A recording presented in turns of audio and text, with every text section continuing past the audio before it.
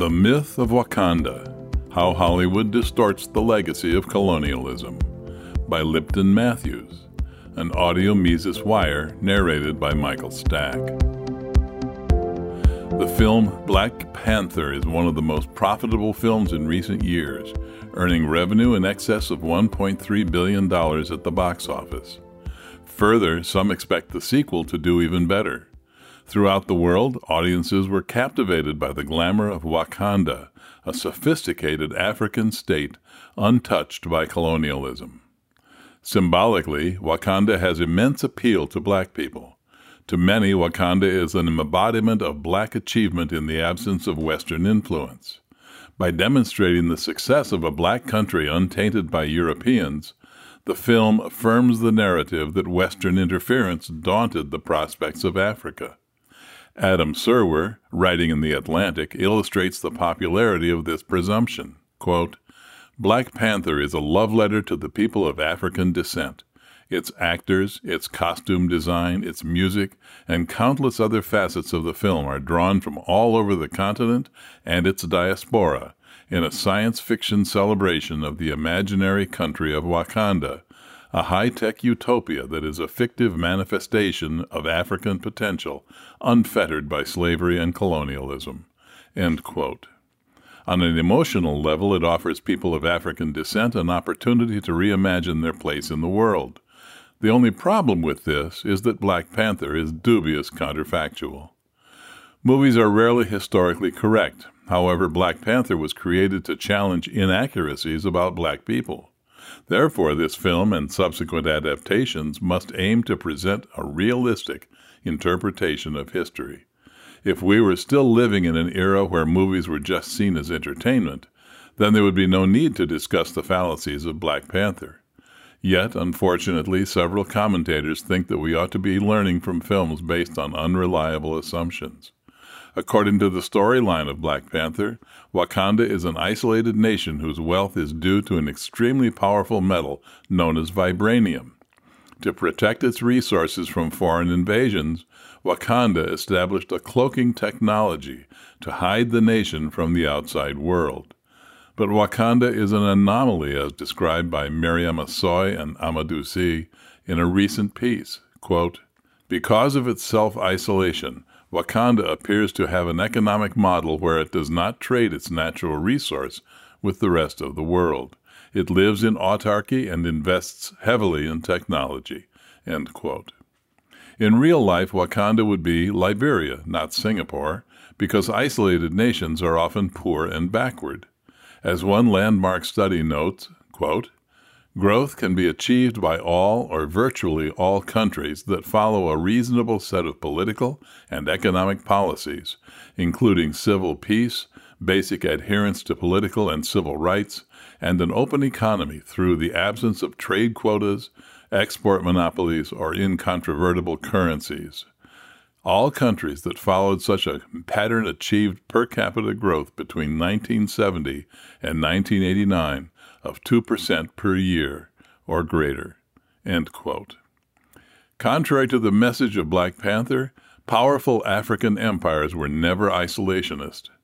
Aksum, the great African empire in antiquity, for example, was a major trading power. Africans have always entertained contacts with foreigners. To imply that interactions with outsiders may result in the subjugation of Africans is quite insulting. In fact, isolation increases the vulnerability of states if they are attacked, since insular powers are unlikely to be intellectual superpowers.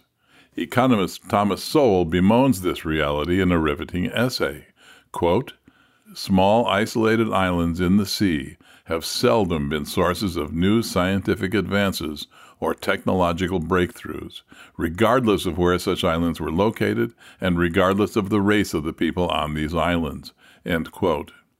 Though lauded for portraying a positive image of Africa, Black Panther succeeded in confirming a stereotypical representation of Africans. Despite the technological prowess of Wakanda, the subtext of the film is that irrespective of their achievements, African civilizations are still no match for the West. After all, if Wakanda is the most technologically sophisticated nation in the world, then its leaders should have no reason to fear an invasion. Another regrettable insinuation perpetuated by the film is the erroneous assertion that poverty in Africa is largely due to the slave trade. This is a much exaggerated opinion. Scholars have uncovered a negative link between development and the slave trade.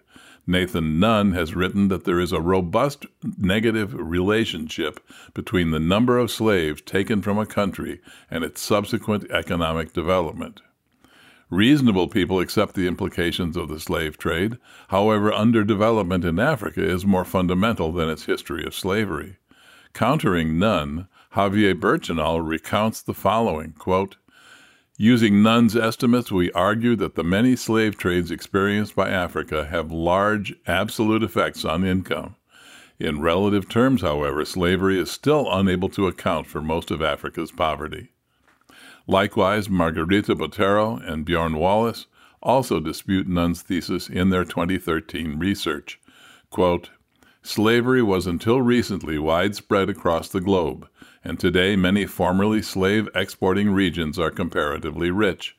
Thus, there does not seem to exist a deterministic long-run relationship between slave exports and economic performance. We believe that any paper which argues that the slave trade had negative long-run effects on economic performance needs to address these facts and look beyond Africa." Similarly, colonialism is frequently adduced as a prominent explanation for poverty in Africa. Evan Narcisse, co-author of the miniseries Rise of the Black Panther, depicts Wakanda as the manifestation of, quote, "an unbroken chain of achievement of black excellence that never got interrupted by colonialism," end quote. His view is quite compatible with leftist thought.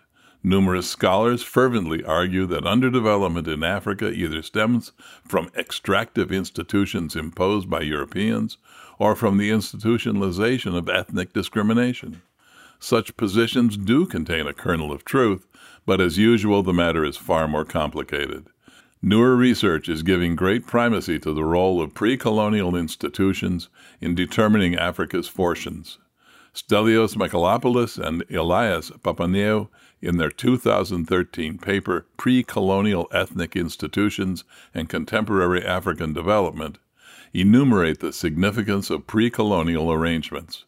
Quote, "Exploiting within-country variation, we show that regional development is significantly higher in the historical homelands of ethnicities with centralized, hierarchical, pre-colonial political institutions," end quote. Moreover, studies further indicate that pre-colonial institutions also influence the quality of governance. Note the observation of Nicola Giannola and Ilya Rayner in the aptly titled article, Pre-Colonial Centralization and Institutional Quality in Africa from 2005.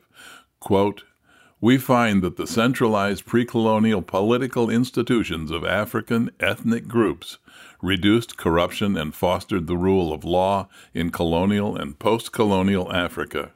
These results complement our earlier findings that pre-colonial centralization improved public goods provision in colonial and post-colonial Africa. The data support the view that pre-colonial institutions are crucial to understanding governmental quality in Africa and former colonies more generally," end quote. On the other hand, equally important is the prominence of geography in impacting Africa's development. Leading economist Paul Collier, in his commanding style, explains how geography shapes the prospects of Africa relative to the non-African developing world.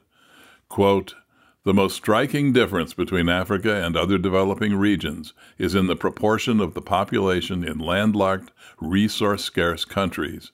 In the developing world, other than Africa, some 88% of the population lives in the coastal, resource-scarce countries, around 11% in the resource-rich countries, and a mere 1% in the landlocked, resource-scarce countries. In Africa, the population is approximately evenly spread between the three groups. Thus, the African population is heavily skewed towards the globally slow-growing category of landlocked, resource-scarce, and away from the globally fast-growing category of coastal, resource-scarce.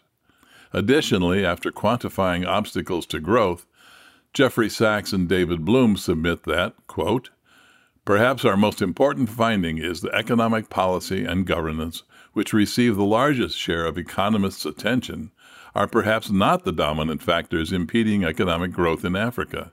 Rather, we find that various aspects of tropical geography, demography, and public health are vitally important.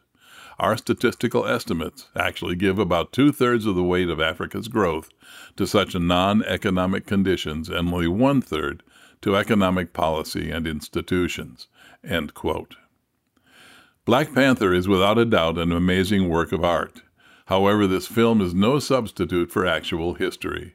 If the point of producing it was to contest racist narratives about Africans or non-Westerners, then the film failed. The evidence suggests that African countries are successful when they enable trade and collaborate with foreign partners.